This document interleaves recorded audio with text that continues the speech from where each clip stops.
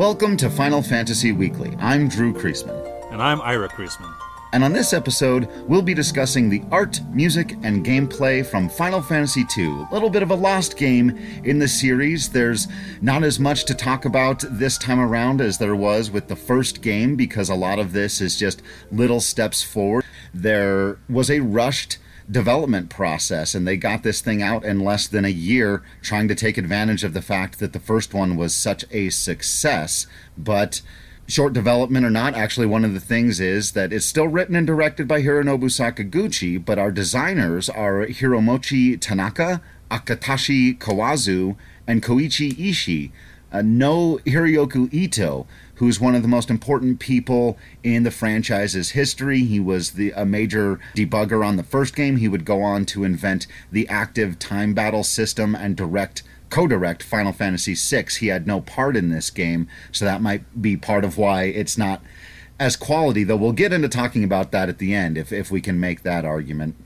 The composer was, of course, Nobuo Uematsu, and the artist Yoshitaka Amano. There's always good stuff to talk about there. As always, we want to begin with the gameplay, and so, Ira, where do you want to start with the gameplay from Final Fantasy II? The first thing I'd like to talk about is the password system. At least I've always known it as the password system. I don't know that anybody else talks about it that way. But basically, throughout Final Fantasy II, there will be characters who use certain phrases or talk about certain items, and then your heroes, they will remember those phrases. So, for example, Wild Rose. We talked about the Wild Rose Rebellion a couple times now. Your characters will hear that phrase, Wild Rose, and then they can use it later with other NPCs to maybe get more story or advance the story or get some more information or learn about where a thing is. So this is not a thing that continued on. It's only in this game, and it's sort of a precursor to what's it called in, I think it's Mass Effect, when you've got those conversation trees. Yeah, they may even just be called conversation trees, but they're pretty much commonplace in RPGs now. I don't know the technical term because I don't play as many of those style of games. I watched somebody play Mass Effect 1 and 2 and thoroughly enjoyed the storyline, but yeah, I don't know the lingo for that as well, but those... Sure. I think everyone knows what we're talking about here. Right. So that it's kind of like that, but a really, really early version of it. You don't see it again in Final Fantasy games. It's just a sort of a way to try to add a little more interaction, even though really it's just, I mean, you need to know, you need those things to progress the storyline, so they weren't really necessary because you're going to progress the storyline anyway. The only other thing I'll mention about it is that there is a callback to it in Final Fantasy XIV. The Scions of the Seventh Dawn, their password is Wild Rose, which made me do a little happy dance when I first saw it. I love it when they can call back on something that obscure from their past. That, that's a deep cut. A lot of people never got the chance to play this game, which we'll talk about because it didn't come out in the United States until well after its original release in Japan. But one of the other, how to download ROMs. That's right. But one of the things that also made me think of that in a later game a little bit is in Final Fantasy VI, of course, the famous opera scene when you have to memorize lines of dialogue. Not exactly the same, but it is this, you've got to remember the words and then you've got to choose the right ones at the right time. Again, a very kind of primitive version of controlling the conversation in a way. Right. The other thing I wanted to talk about is Final Fantasy's advancement system. It is not a leveling up system. It's not an experience system. It's really interesting, though, again, not really used after Final Fantasy II. But before we do that, Drew, there was something you wanted to talk about with regards to the battle systems in general? Yeah, we had so much to talk about for the first game. There was something I forgot to mention, and as I said in the introduction here, Hiroyuki Ito was not a part of this game, or if he was, really deep on the staff. I couldn't find him. But he famously said later in an interview that these early battle systems were developed and inspired largely by, and I think this is incredibly ironic, American football. That's that blending of regional sensibilities again. Exactly right, because I think if you asked people what's the most difficult hurdle for like video game players to get over, people who love video games, love good stories, are perfectly into fantasy and whatever else, but why they might not be into the Final Fantasy series, I think what I've heard at least the most is that silly battle system where you just stand there and wait for them to hit you, and then you wait to hit them, and everyone just stands there and does this ridiculous thing. When you think about it being based on American football, though, it makes a ton of sense. There's almost literally like a line of scrimmage right down the middle. Mm-hmm. And you're supposed to wait for the right time, and then you're allowed to attack, and you take turns attacking and defending. Even something like punting in football would be kind of equivalent to healing up, using a turn to heal up and protect, use protective magic or something like that. I think it's really interesting because, like you said, it's very much a mixture of Western and Eastern sensibilities. The idea that a Western audience who's more used to the freedom that a lot of other games allow you to take in the battle system, but, we accept that American football, the rules just dictate that, yeah, they're on attack and they're on defense, and there's a certain amount of rules that govern that, and you just kind of accept it. What's funny is then I think the next logical step is, well, sure, but that's in a game. You would never do that in battle. But we used to, as a species, human beings used to battle in that way. Line up and march at each other and take turns attacking and defending. Right. Another extension of this, we're jumping ahead, but as I mentioned, Hiroyuki Ito invented the active time battle system for Final Fantasy IV, and that was largely inspired by American race car driving. How so? It's that sense of speed, certainly. I think he just said as he was watching race car driving, he was thinking about how speed could affect battles and how there's an inherent, kind of joy in getting to the finish line or in crossing, even if it's just going around in a circle one time, each time you get to that space. And so that's kind of how attacking in the active time battle system works. It's like you go around in a circle over and over and over again, and each time you hit the flag mark or the finish line or the starting line, whatever it is. I don't know if anyone who's listening to this can tell, I am not a race car fan. But yeah, that idea being that you get kind of constantly rewarded, and you could find ways to speed up or slow down strategically, or slow down the other guys or speed them up, and it adds this whole other element to what you're doing. But again, a combination of Eastern and Western sensibilities. Is there a third real-life sport that has in some way impacted Final Fantasy combat in general? Yes, there is. It wouldn't be seen for a while, but I think this is, again, another brilliant application of the idea is when the judges would arrive, not really in Final Fantasy XII, but in Final Fantasy Tactics Advance, of all places. Those frickin' judges. Yeah. They're biased. Ugh. But, right, those darn umpires, man. That wasn't a yellow card.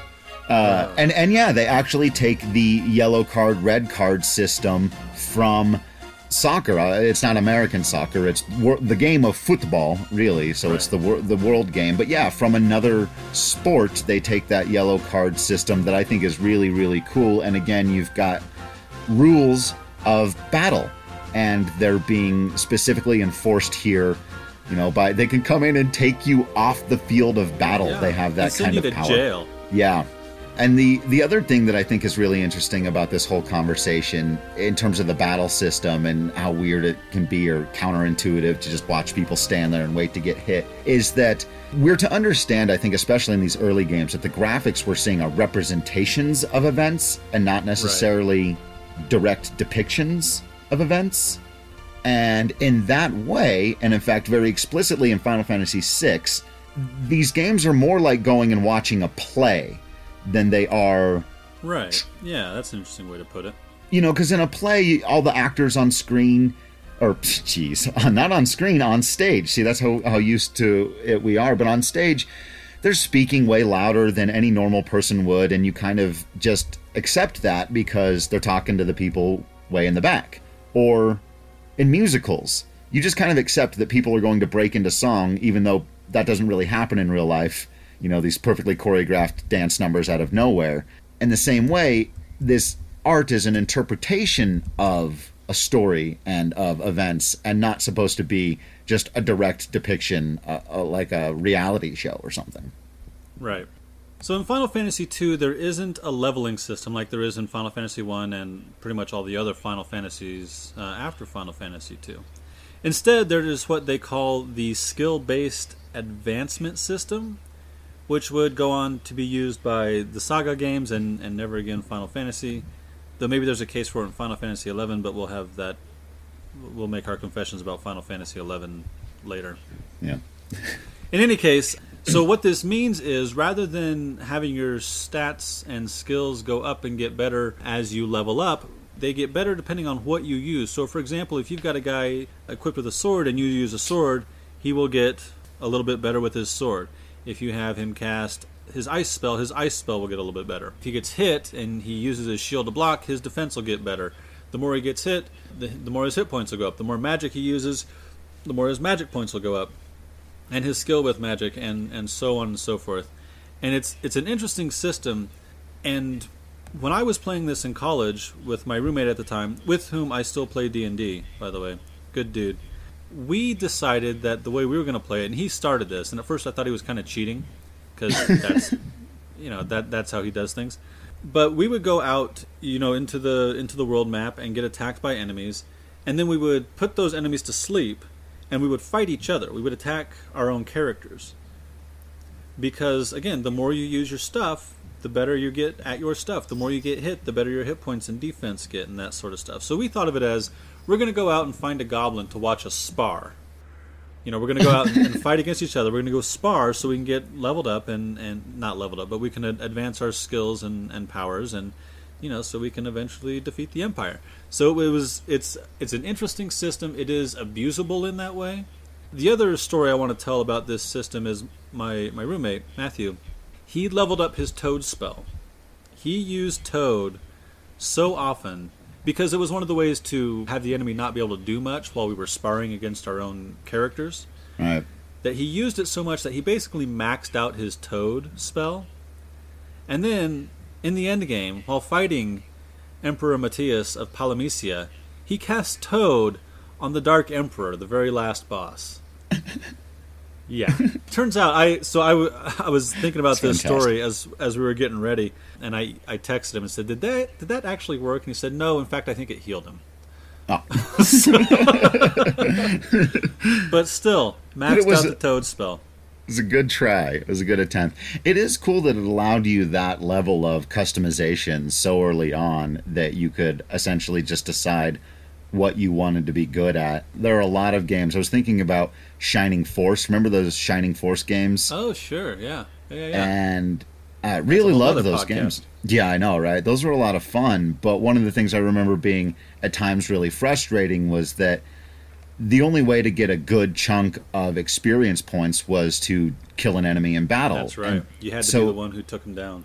And there are a lot of games that work that way. I just remember, because that game had a similar thing to Final Fantasy I, where you got to a certain point and then you got to upgrade your character to a whole new class, and they became...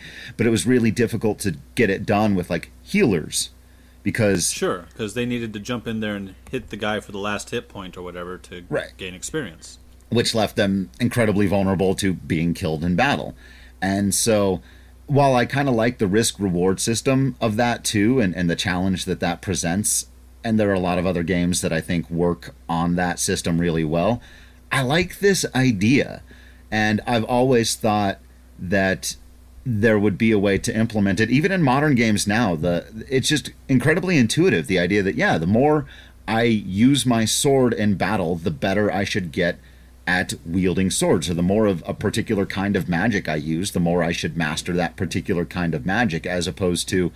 The more I do good things, the more I can do other generally good things. A couple of the things I wanted to mention about this system. You could equip a weapon in each hand with these characters. A one-handed weapon in each hand. So you could have Firion use 2 swords, or a sword and a dagger or something. And he would get multiple attacks, and it would be a much more offensive character that way. You could also, this was the first time we had rows, so you could have characters in front rows and back rows. So you might have a character who wanted to use a ranged weapon like a bow, or be more a mage type character and put them in back, and then have, so they'll be attacked less often than the characters in the front row. And then if you were so inclined, you could have a character with 2 shields who might, when they take a hit, take far less damage. So you could put everyone in the back row except for a guy with 2 shields if you wanted to go that route. It did allow for a lot of interesting tactics, even if some of them were less useful. Yeah. You could kind of figure out, though, and decide for yourself what was going to be useful, and that's kind of cool. So that's about it for the gameplay for Final Fantasy II. Why don't you tell us, Music Man, about the music of Final Fantasy II? Well, there is not quite as large a collection as certainly there would come to be in later games. Look, Nobuo Uematsu is an unquestioned genius. Certainly on this podcast, and I do not question his genius. That's right. But I did find that this soundtrack is a little bit lacking, certainly when compared to the rest of the series. That being said, Izu Uematsu, and there are a number of remarkable tracks in this game. Starting, I think you've got to start with the Rebel Army theme. It is the one I think that has stood the test of time the best. It's still kind of a must play at any Distant Worlds or New Worlds or Voices concert. You have to hear. I've heard at least 10 different versions of the Rebel Army theme. You can find people playing it on acoustic guitar, on the piano, full orchestra. It is indelible to the series. I think you could replace the Final Fantasy theme that plays, as we've talked about over and over again, on that splash card in the first game. You could just as easily have the Rebel Army theme over that scene because it's so Final Fantasy. It has all the things that the series stands for. It's triumphant and a little bit tragic, and it's a bit of a march, and it's all the things really that the series is about. So let's listen to, everyone who's listening to this knows this theme. Even if they've never played this game, people know this theme. So let's listen to a little bit of a couple different versions of it.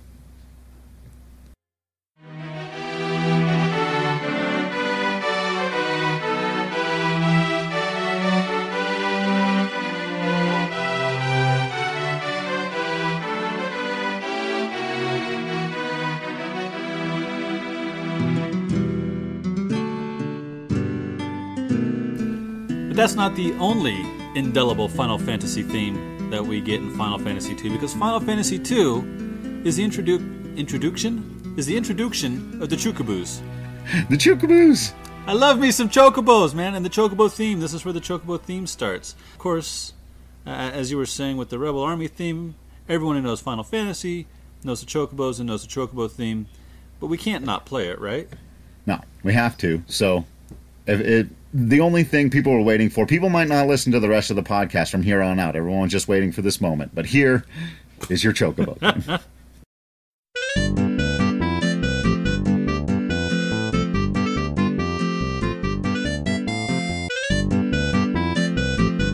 So a couple of interesting notes about the Chocobo theme here. One is that it is not the complete Chocobo theme that we will all come to know and love. Say what? That's right. Much like the Prelude doesn't have a part of it that I think most of us, when we think of the Prelude, we all know the part that was added, I believe, in 7. I'm going to have to double check that. The background stuff that comes on top of the Final Fantasy Prelude. But yeah, this Chocobo theme does not have the breakdown that we're all used to, that I'm not sure when it will appear later. So as we're going through, we'll find when that appears and let you know. But it's a stripped down version of it, but it is a theme that still, again, to this day, if there's a Final Fantasy concert, the fans will riot if you don't play some version, and there are no fewer than 30 versions of the Chocobo theme. The character is indelible, and again, inseparable from its theme. And, as I think I've mentioned before, not one of my overall favorites, and I know that can be blasphemous. You can't critique its importance to the series by any means, but for me, in terms of Uematsu's craft work it's not in my tops. And I was actually looking back over this, and we'll develop this conversation throughout the entirety of the podcast, but I'm trying my best to rank, or at least maybe put into tiers, Uematsu's best works. This is an impossible task you have set yourself, and I've looked at the list and I've added some notes, and my goodness, you are punishing yourself with this, and I'm not quite sure why. Yeah, I've got a list of my top 50 stand-up comedians that's been published. I have a list of my top 50 comic book adaptations that's been published. That was pretty good. Though you still haven't seen Arrow, much to your detriment. I know. I need to watch Arrow. And I've got all kinds of sports stuff lists that I've done. But this, by far, has been the most challenging intellectually to try to rank Uematsu's music in any kind of objective way. Or even in any kind of subjective way. That doesn't make it easier. Right. Well, and you're only doing his Final Fantasy work, right? Not anything he's done on anything else. Correct. Yeah, and I'm not even including other Final Fantasy music. So there's stuff from 13 that's good and stuff from Tactics and 12 that's great. I'm not including any of that. Just Uematsu's Final Fantasy stuff. And I think I've got the Chocobo theme ranked somewhere 70 to 80. Yeah. You blasphemer. Correct. But I do have the Rebel Army pretty high on there.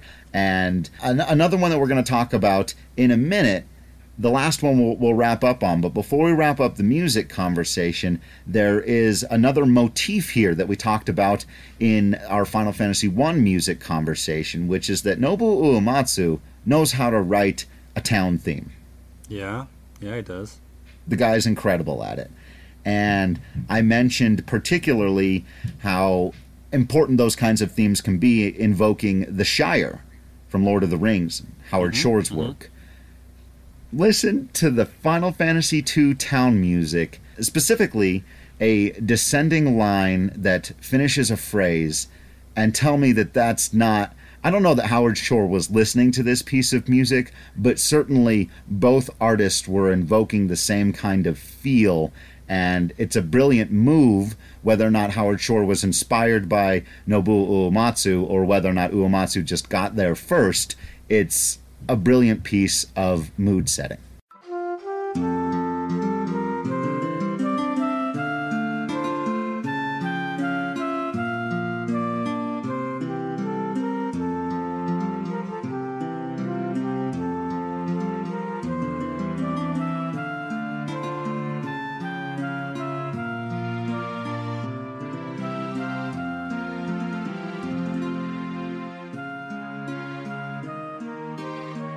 Okay, and the final piece of music that I wanted to touch on is another one that has really stood the test of time, that you will hear played still at concerts, though it's not as prominent, but if you've got a great vocalist, you can do it, because this was one of the first pieces of music that Uematsu would write that would ever become specifically known for having vocals attached to it, long before we're getting to Eyes on Me, or if you want to go before that, I guess, One Winged Angel.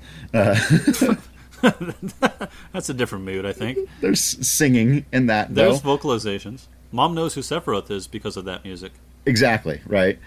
So, but long before that, and another thing I think is interesting before we get into talking about the singing part of The Promised Land, is that this track is the overworld theme for Final Fantasy II.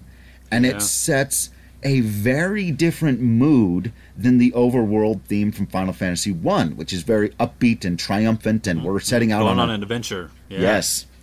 This is far more a darkness has fallen over the land, and things don't seem right. And I think one of the things that's interesting throughout the series is you'll see it kind of go back and forth between those types of tones. 1, 3, and 5 are a bit more adventurous and upbeat.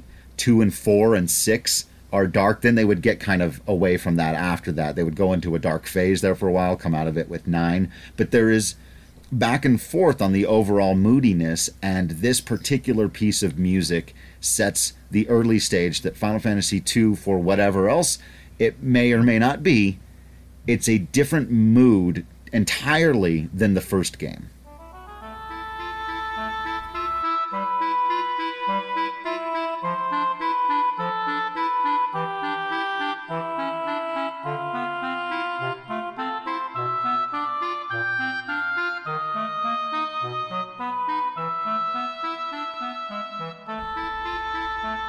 long before the internet was what it is now, before there was this plethora of fan work from cosplay to artwork to fan covers, it was difficult to listen to video game music if you weren't playing that video game. I used to, because I was a super nerd, record video game music. I would get my tape deck up next to the TV and record it on a tape and then listen to it. But eventually, there were made CDs available specifically of Final Fantasy music, and one of my favorite CDs, and again, I don't do favorites very often, so this, I think, speaks highly of it, is Prey, the Final Fantasy Vocal Collections, Volume 1. And this track is on it with the vocal track, and it is quite stunning. Yeah, also one of my favorite collections, and again, there are a lot. I mean, even ranking my top 10 or top 20 Nobuo Uematsu collections, especially if you're allowed to include like fan work, like you were talking about, like there'd be a couple OC remix albums on there, in addition to stuff, more official stuff. The first one I remember being fan-made was the tribute to Nobuo Uematsu from KFSS Studios. Yeah. So it was the guy who was named after Mr. Kennedy, and then there was Mustin and Dale North, and oh gosh, who else? I don't know. There were a lot of guys who worked on that album, and they would go on to work on a number of other projects as well. And then you've got official stuff, like you were talking about. Prey is really fantastic. Celtic Moon. Celtic Moon, yeah. Grand finale from Final Fantasy VI. I'm sure when we get to 4, we'll talk a lot about Celtic Moon. That album is fantastic. Absolutely. But I think that wraps up our music conversation so far. I mean, for this one, because, like I said, not a lot of other stuff from this game really stood out. Of course, the battle theme's awesome. He always writes a good battle theme. But I think those are the works really worth talking about. So let's transition over to our good friend Yoshitaka Amano, friend of the podcast. No, you know, we love these guys. We're not making any bones about that. We're not trying to be shy about how appreciative we are of their works. But again, maybe because of some of the short development time that was allotted, there aren't a lot of pieces of artwork that either stood out or have stood the test of time. To me, as I go back and look at this, there are a couple, in particular, the character design and sketches for Firion. Yeah, Firion's the big one with the scarf and like the little medallions hanging off the scarf and the kind of wildly designed sword. There's also a pretty good one with the three of them, Firion, Maria, and Guy all together. That's pretty cool. And then the other one that I can remember just off the top of my head is the Emperor, who is he's almost got a David Bowie look about him. Yeah, the Emperor, I always thought when looking at these sketches was a woman. And as we talked about in the first conversation about art, a lot of Amano's stuff was, if not specifically trying to be androgynous, at least ambiguous, not, you know... It wasn't about drawing attention to a specific gender phenotype. Right. And even the clothing that the Emperor wears is incredibly elaborate. And like you said, even with Firion, there's a lot of jewelry in this. Right. So there are a few steps forward, I think, in terms of him accessorizing his characters. Sure. But the character designs, I think, for Maria and Guy are kind of bland. Yeah, nothing to write home about. And Firion, the sprite work is still good sprite work, but Firion looks just like the fighter from Final Fantasy 1, and Leon, our Dark Knight, looks like a blue version of the fighter from Final Fantasy 1. Yeah. There are some... Joseph's got a pretty cool design. Yoshitaka Amano design. But again, nothing real stand out about his sprite work. Also, that recurring character, Count Borgin, who pesters the party several times, he's almost got like a black mage vibe about him, but with a pirate hat, and he's kind of dumpy. But so there are some interesting designs, but not a lot of standout ones. Not a lot of ones you would think of, or that you and I have thought of when we think about the biggest images, the most timeless images of Final Fantasy. Right. And one of the things we touched briefly on in the conversation about art for the first game was, just trying to give credit to the pixel artists who took Amano's sketches Yeah. and turn them into something. But we didn't mention, strangely enough, that the series would, of course, become known for being graphically on the cutting edge all the time. I think this game is one of the few exceptions. It was, now the first one was a huge leap forward, mostly in terms of like effects, like when you would cast magic spells, the way the screen Sure. would light up. But Final Fantasy II pretty much looks the same as Final Fantasy I, with It does. Yeah. a bit of added detail here and there. When it was released many years later, it would get its own, as all the games eventually would, little CG intro, a little cutscene, because Final Fantasy would be known for cutscenes. As we've made it clear before, we're also very pro adding things to later versions of games. Yeah, absolutely. This is an interesting one because when I first played the game on that ROM emulator combo in college, it really, I mean, it just jumps you right into, and you're being attacked, and you get your butts kicked.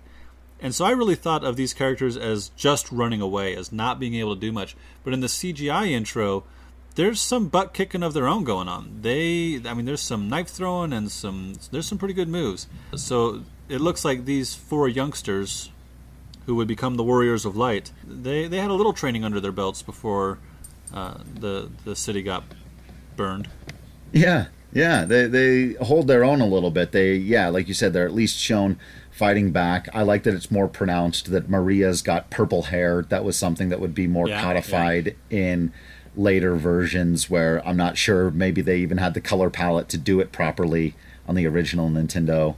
She's mostly kind of a purpley blue, yeah. Yeah, but I just feel like it was clearer. I mean, that would be a problem for me at times. Maybe that was just my problem, sometimes not being able to tell colors of people's hair properly until it would be clarified later in the series. Well, and when I think we as an audience, like you were talking about, it's kind of like a stage play in a way. We as an audience understand that sometimes the way the character looks on the screen in pixels, it's got to be simplified, so maybe the colors are a little off because they've only got so many colors to use.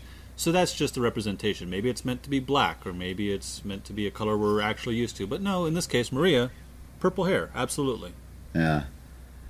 And one thing we didn't really talk about, because we didn't have the time, so I think this is a good place to do it here in the second one, is the artistic changes in later iterations of the game. We've talked about a lot of other types of changes from iteration to iteration, but other than the CG intros, they would have, like, they've got a lot of these games on iOS, like on your phone or whatever now, or ported to portable gaming systems, and they would make the pixels a lot cleaner, like the way stuff looks on iPhones now, and then they would include like the Yoshitaka Amano sketch work in the character dialogue box. Oh, sure, as the profiles. Yeah, and I really like that part of rather. it, but as sometimes choppy as the old pixel art could be, I still prefer it to the sort of smoothed over, kind of bland, almost chibi-looking interpretations that they would put in these most recent releases. Yeah, the most recent releases, the sprites look, I don't know, maybe it's just because we grew up with the pixel art, but I think the pixel art is superior. I think some of this stuff, it almost looks too smooth. It almost looks toy-like or plastic, as opposed to a representation of a thing that could be. Yeah, it looks... Yeah. I don't know. I think you nailed it with toy-like and plastic. I think that's right. So what is, all that being said, the long-lasting legacy of Final Fantasy II as a complete piece of artwork? Art, music, gameplay, storytelling, direction, thoughts, society, comments. What's going on here? How do we feel ultimately this game stands up, especially when compared to others in the franchise?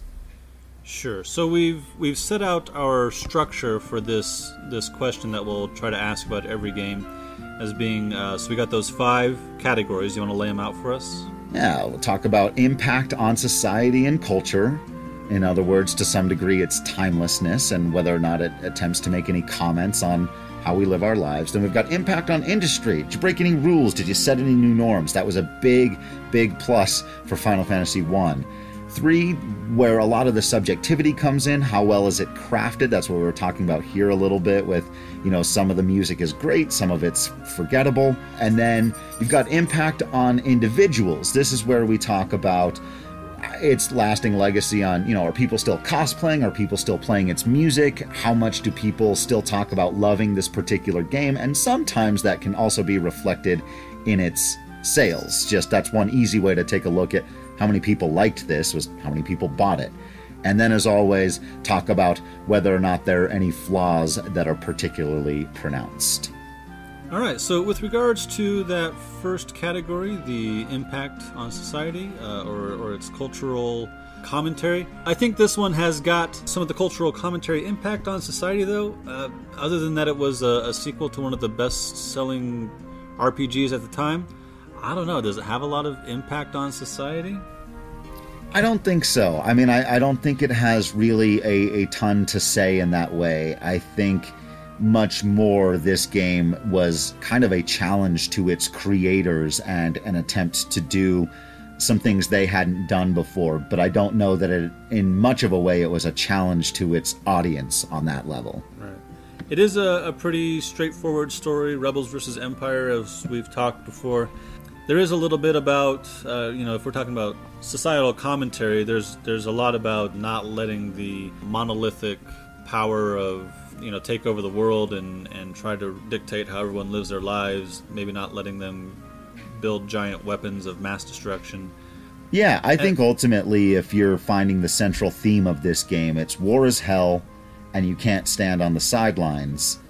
And that's also the central theme of like Lord of the Rings and Star Wars and all the stuff we talked about. Right. And I think those stories do it better. And well, one of the reasons we would say that is because there's a lot of other things going on, and there's right. I mean, there are some other small things going on, but not a lot else is going on in this game as far as plotline is concerned. So yeah, it's a bit lacking, I think, in this first category. Yeah, gotta agree with that. In terms of its impact on the industry, again, not really much, and some of that was because it wasn't released outside of Japan for a long time. Some of it was just after everything they did that was revolutionary in the first game, it was going to be tough to be that revolutionary again in the second game. But I think the way in which it had an impact on the industry is actually that Final Fantasy II, as we've talked about, had a huge impact on the Final Fantasy series. Yeah, absolutely. And so, yeah, while I don't think there were a lot of other people coming in and saying, we've got to take what they did in that game like they were with the first one, like you talked about, and then go and improve on it or make a challenge to try to make it better in certain ways, I think what Final Fantasy II did, most importantly, probably its biggest plus, if we're trying to think of a utilitarian way of judging art and using pluses and minuses here, is that it was a non-direct sequel. Yeah. And that allowed them to go so many different routes for so many different kinds of things. Yeah, it gave them the freedom to become what it is, because if they felt like they had to follow up the same storyline over and over again, I mean, there are ways to do that. Zelda, The Legend of Zelda is all in the same storyline and is able to bounce around. Castlevania does it. But it's really difficult if you're trying to tell episodic content and what you really want to do is jump into futuristic cyberpunk, but your world is a medieval fantasy world. So having a non-direct sequel really let them loose. Right. And, there are a couple of interesting musical examples in the world. This is something I've talked about, kind of looking over there and seeing how artists are judged, especially the great ones. And it's very common for great artists like the Beatles, or I've mentioned Radiohead as well, to release albums, usually early on in their careers, that are more about self-refinement. Pablo Honey is not a particularly good Radiohead album, but it was important for Radiohead that they make that album. Like you were saying, allowed them to understand what they could do, maybe what they shouldn't do. I've done that musically. I remember one of the first albums we released, and I played it for you, and there's one particular song on there. You're like, what is this? Why is this piece of crazy nonsense on here? And I was just like, because I had to show that we could do that if we just felt like it. Sure. And I think here in Final Fantasy II, you see them doing it's like chocobos. Boom, we can do that. Yep. And there are a couple. Chocobos being the big one. There are a few things that move on. The battle or the advancement system doesn't really move on, but chocobos are a big thing. The beavers that we mentioned an episode or two ago, I can't recall when, but that they're sort of the proto-Moogles. That would be a thing that would continue. Not so much the beavers, but they certainly would have been Moogles had they thought of Moogles by then. And then character deaths. You don't see a lot in the way of character deaths after Final Fantasy II, but it showed that they could and would do it, and that, of course, becomes extraordinarily important in later games. Right. And I think one of the things that it did well is it's a good early example of what some people might loosely refer to as dark fantasy. And this is something that I've had a number of interesting conversations with people about. In fact, I got to write a really fun article where I interviewed a number of Colorado Rockies ball players about Game of Thrones. And nerd. I know. And universally, the beginning of the story was, I really didn't think this would be for me. I don't know about all this cloak and dagger and magic and running around in the woods and, dragons and stuff like that. It's not for me. And I think that's because, especially outside of the community, if you want to put it that way, when people think of fantasy in particular, they think of lighthearted romps. Sure. And dark fantasy is still only recently kind of being popularized. But as we talked about in the plot of this game, there's a lot of people that get dead kind of without a whole lot of warning, much like in Game of Thrones or Final Fantasy Tactics or whatever. And so I think this was a good setting apart, even if not perfectly executed, that Final Fantasy could go dark if they needed to or just wanted to. Well, and there is a lot of push and pull in how grim and how dark, or grimdark as it's called, you want your adventure stories to go, and that's one of the conflicts in Marvel versus DC movies right now, and some people really don't like the DC movies because they're so grim, and some people don't like the Marvel movies because they're too lighthearted, always trying to joke around. So Final Fantasy II being a non-direct sequel, again, allows them to, well, maybe the next one our four heroes won't be wearing black the whole time. Right, right. All right, man. Talk to me about Craft. As we talked about, the Rebel Army theme, incredible work. The Promised Land, incredible piece of music. Furion's character design has stood the test of time, and I think when you look at that character alongside, like in Dissidia, when you see those characters, you're like, Furion absolutely still looks cool and interesting, as does the Emperor. So there are some standout works here, but if you're judging it by the standards of the franchise, I think it's on the lower end, even if you're just talking about quantity of good works that have stood the test of time. And then when you get into upper end quality, even the Rebel Army theme and the Promised Land, and a lot of this is due to the restrictions of the technology, but they're certainly far simpler than, say, One Winged Angel or Libera Fatale or even something like Aerith's theme, or sure. So the production values across the board, I think, in terms of numbered entries in the series, this is probably in the bottom 3 or 4. Okay.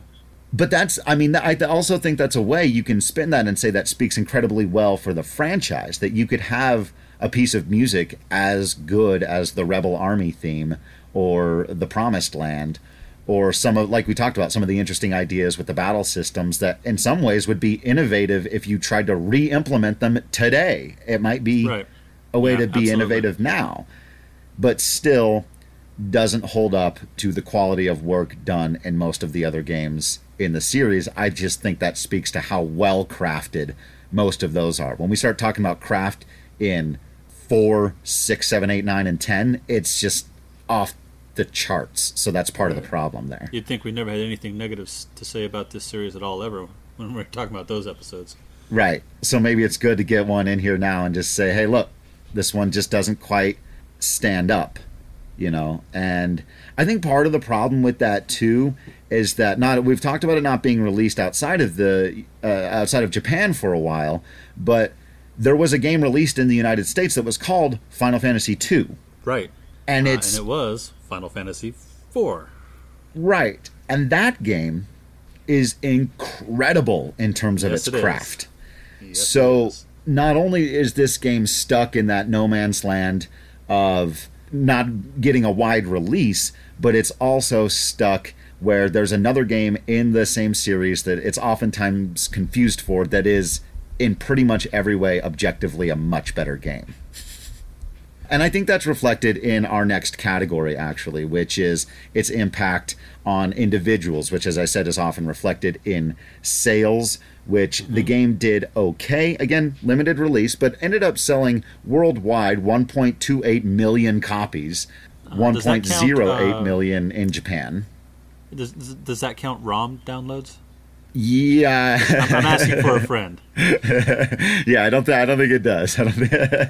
But that, I guess that's also including re-releases as of, let's see, 2003. So sure. Yeah. The Famicom release, the original Famicom release, 800,000 copies though. So that's pretty good, and probably a lot of that on name recognition. The Metacritic score for the game when it was re-released on PSP is a 63. And when it was released on iOS, on phones, it was a 73. So I think that is kind of a fair place. GameSpot rated it a 6 out of 10. And I think that's a game I will still replay from time to time.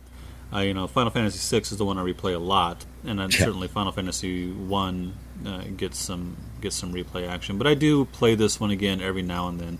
I think it is fun and worth it, and it's fun to try to say, okay, I'm going to have this character only use bow or whatever. Try to restrict yourself in certain ways. Yeah. But it's not like I see a lot of people cosplaying as Firion. Right.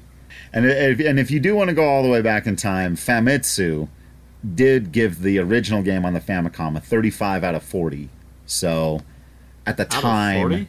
Yeah, I know. What a weird scoring system that is. But... Huh. Yeah, I don't see a lot of people cosplaying as Firion. I don't see a lot of people drawing those characters when they do sketches on YouTube stuff. Like I said, I think the part of the game that's stood the test of time the best is the music. You will see versions of the Rebel Army and of the Promised Land, and of course the Chocobo theme. They're everywhere. But beyond that, I'm not sure it has had much in terms of its impact on individuals. And finally, flaws. That's another thing that's interesting, is this game doesn't have a ton of pronounced flaws. I think, if anything, it's just kind of bland. I think it's a solid game. I think that battle system does let you take it in different ways if you are so inclined, as far as a game mechanics experience. But it's just a little, it's there, it's fine, it does its job. If this were Final Fantasy I think we might speak more highly of it, but it doesn't do enough to push Final Fantasy as a franchise, as a series, at least compared to its brethren. Right. Yeah, and I think this is one of the things that I think we'll hammer home over and over again throughout the podcast is a lot of people I see that evaluate, whether it be film, television shows, video games, music, whatever, they will focus on flaws. Flaws the number one thing. And if you have a couple of flaws, like Batman versus Superman, then you're bad and you can go away. And there's some people who think that movie has a lot of flaws. I know. And okay. You know what? Right. Fair enough. And maybe we'll have that conversation at some point. But I think there are games in this franchise that are much better than Final Fantasy II, that have more flaws. There are some problems. There's some stuff that doesn't work, and you just go, that didn't work. Off the top of my head, the Colosseum in Final Fantasy VI is designed in a really stupid fashion. It is. I've never been a fan of the Colosseum. That's fair. Yeah. But Final Fantasy VI is clearly a better game. Right. And it's not like Final Fantasy II doesn't take risks. I mean, that advancement system is wildly different. It would never be used again.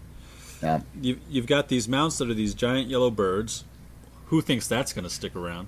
I mean, so they took some risks, but it still feels a little bit samey-same in a lot of ways. Because, again, the story is not as strongly developed. It's one we've seen a lot. But you could also say the same thing about Final Fantasy 1. The biggest difference being that Final Fantasy 1 was first.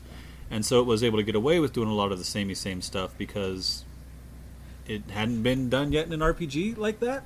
Maybe Right. Dragon Quest, kind of, but... A little bit, but yeah, it was at least taking these giant steps forward, where I think this one just kind of inched forward a little bit more. Sure. I think of this game's legacy ultimately in terms of one of my favorite movies of all time, Scott Pilgrim versus the World. Yeah. There is potentially a little homage to this, but I don't know, because he says, look, I just learned how to play the bass line from Final Fantasy II. And then he plays the bass line that's in all the Final Fantasy games. So my first thought was, why did he specify which game? And then my second thought was, did he mean Final Fantasy II or Final Fantasy IV? And then my third thought was, he almost certainly meant Final Fantasy IV, because that's the one that people have played and love and know. Right. And that's, I think, a sad legacy for Final Fantasy II, but it's kind of inescapable. Well, and with the way Final Fantasy does things, there is still potential. I mean, a lot of people like the Dawn of Souls version, but there is potential for... I mean, people know who Firion is now because of Dissidia. Right? And there's the potential for it to be redone in such a way or re-released in such a way that it gets just this sort of cult following. I mean, there's still time for legacy for this game, is part of what I'm trying to say here. And I think it's fine, and it still has potential to be something more, maybe, after another re-release. Yeah. I don't see why not. I'm all for re-releases and remakes and adding stuff in there. Man, if anything, that Castlevania Netflix show taught me was that even stories I like that I thought were kind of thin, or I wouldn't use bland to describe Castlevania stories, but thin, I think, is probably the better word. It is, at least in so far as presented in the story, it's here's your hero, the bad guy's still Dracula, go kill Dracula. But they've managed to take the themes and ideas and characters and really blow them out and extend it. And it looks clear they're going to take their time with that. And I think you could do something similar with the world of Final Fantasy II and the concepts in there. And you'd have to add a bunch that wasn't necessarily there at the beginning. I don't remember Trevor Belmont ever dropping F-bombs in... in Castlevania, but I think that was a good creative decision for them to go the Game of Thrones dark fantasy route. And I think you could embrace the darkness at the core of Final Fantasy II, really blow out the character development, maybe even add some spicy dialogue, and maybe you don't remake this as a game. Maybe you re-release it as a 10-episode animated short on Netflix. Sure. Man, I'm all for that. I would do that with pretty much every game in this franchise, though some of them would need way more than 10 episodes. There was that time you and I tried to figure out how we would plot out a live-action Final Fantasy VI. Yeah. And I think and it can be done. we went a long way toward trying to figure that out. Yeah. For a thing that will never happen. That may have to be an interlude episode we do at some point, as talk about the possibility for Final Fantasy to succeed in other mediums on film or television. Oh my God. And what it would take, and because I'm now a big proponent that it has to be on TV if you're ever going to do it right, on Hulu or Netflix, something like that, where you can be episodic, where you can get away with this part of this conversation is not going to be in the podcast, right? Because we've got so far off topic all of a sudden. Nah, it doesn't matter.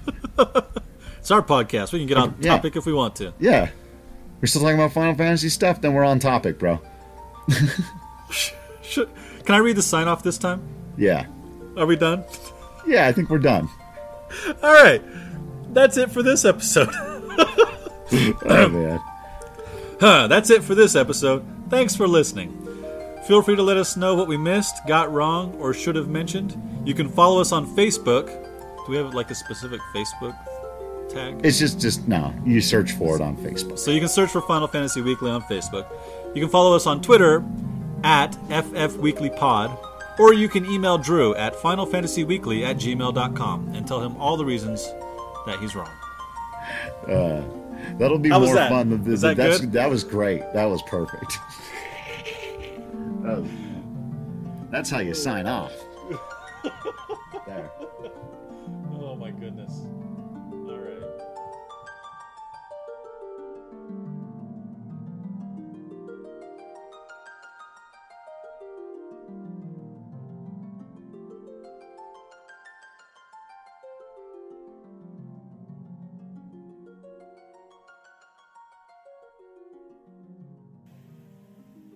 Thank you again for listening, and remember that the next episode, in fact, the next 50 plus episodes, are all available for you to listen to on patreon.com/ffweekly. And if you're looking for more Final Fantasy content, or podcasts on Star Wars, or Marvel, or DC, or other video games, any of that, you want to hear my thoughts on those things, even pro sports, which is my main job, you can check out patreon.com/DC Productions.